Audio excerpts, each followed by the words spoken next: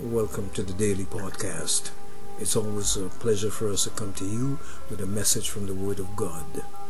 We have now reached episode 46, and everyone is becoming more and more excited about the Word of God. Today's scripture reading comes from the book of Hebrews chapter 13 and verse 16, which says, "And do not forget to do good and to share with others, for with such sacrifices God is pleased." I'm sure you've heard the statement by the late Oral Roberts, "Something good is going to happen to me today." Well, that's only possible when people like you continue to give and to share what you have with others. Of course, the good Lord can intervene and do something wonderful and miraculous. That act of doing good and sharing is very important in the lives of Christians, and may I say, in the lives of all people. When we think of giving and sharing and doing good, the first thing that comes to mind is love. A person can give without loving, but it is almost impossible for someone to love without giving. You see, because love is a giving thing. It says in John 3:16 that God so loved the world that He gave His only begotten Son, that whosoever believes in Him should not perish but have everlasting life. See, love is a giving thing, and one would give the best that they have for the sake of love. The act of godly giving resonates from deep down in the soul where compassion dwells. In your spirit, where you sense the prompting of the Holy Ghost, bearing witness with your spirit that you are a child of God. And as a child of God, you want to do what is pleasing to the Father. Philippians 2:13 says, and this is the New Living Translation, "For God is working in you, giving you the desire and the power to do what pleases Him." Doing good and sharing are some of the good works ordained by God that we should do. Some people do good to gain favor from God. Some do it to be saved by God. But the Bible is clear when it says, and we read this in Ephesians 2:8-10, God saved you by His grace when you believed. And you can't take credit for this.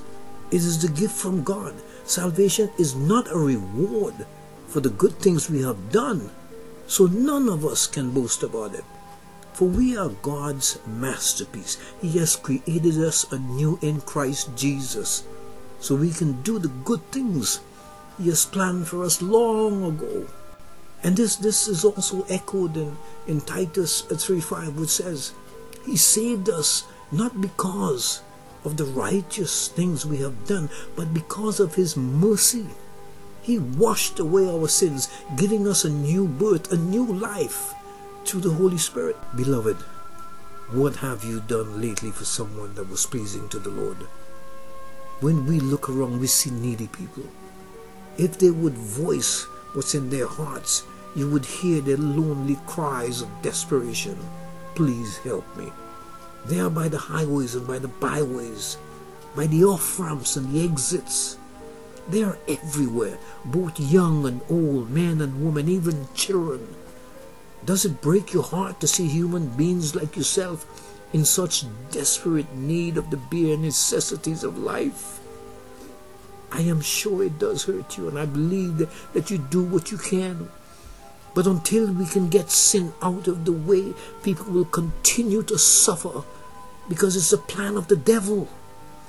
Jesus said in John 10:10, "The thief comes only to steal and to kill and to destroy. I have come that they may have life and have it more abundantly." In Acts chapter 3, at the gate beautiful, Peter and John had no money to give to the poor beggar, but they had something that turned his world upside down. Listen to the story in Acts 3, verses 1-9.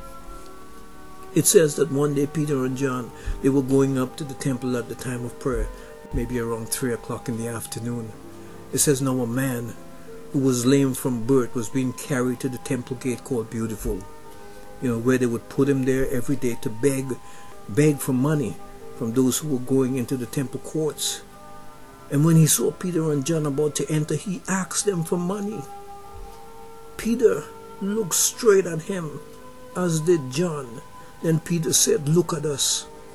So the man gave them his attention, expecting to get something from them.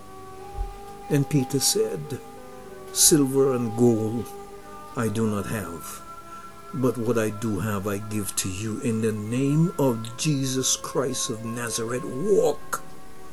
And taking him by the right hand, he helped him up. And instantly the man's feet and ankle became strong. He jumped to his feet and began to walk. Then he went with them into the temple courts, walking and jumping and praising God. This man was so happy. And when all the people saw him walking and praising God, they recognized him as the same man who used to sit begging at the temple gate called Beautiful. And they were filled with wonder and amazement at what had happened to him. Beloved, if we don't reach down and help those suffering and give them of what we have, they may never come out of their despair. How many times have you reached down to a beggar to give him alms? How many times have you helped the blind person to cross the street? How many times have you given a cup of water to the thirsty or some bread to the hungry? In Matthew 25:31-40, Jesus told the parable of the sheep and the goats. Here's what he said. He said, "When the Son of Man comes in his glory, and all the angels with him, he will sit on his glorious throne. All the nations will be gathered before him, and he will separate the people one from another, as a shepherd separates the sheep from the goats. He will put the sheep on his right and the goats on his left. Then the king will say to those on the right, 'Come, you who are blessed by my Father, take your inheritance, the kingdoms prepared for you since the creation of the world. For I was hungry, and you gave me something to eat. I was thirsty, and you gave me something to drink. I was a stranger, and you invited me in. I needed clothes, and you clothed me. I was sick, and you looked after me. I was in prison, and you came to visit me.' Then the righteous will answer him, 'Lord, when did we see you hungry and fed you, or thirsty and gave you something to drink? When did we see you a stranger and invited you in, or needing clothes and clothed you? When did we see you sick or in prison? And when did we go to visit you?'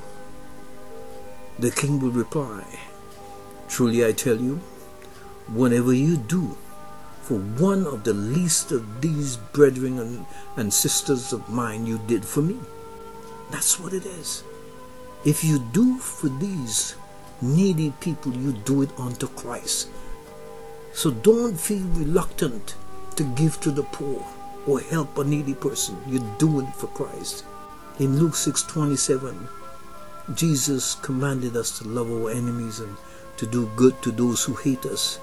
And beloved, I know that may seem hard to do, but with God nothing is impossible. When God changes your rocky heart into a heart of flesh, you would have so much compassion for people that you would reach out to them.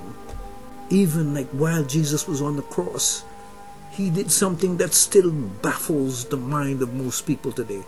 How could a man forgive people who have just nailed him to a cross and left him to die?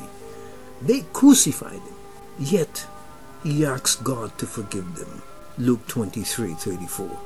That was the love of God displayed before their eyes, a love that is so powerful and sacrificial that it has drawn millions to Christ.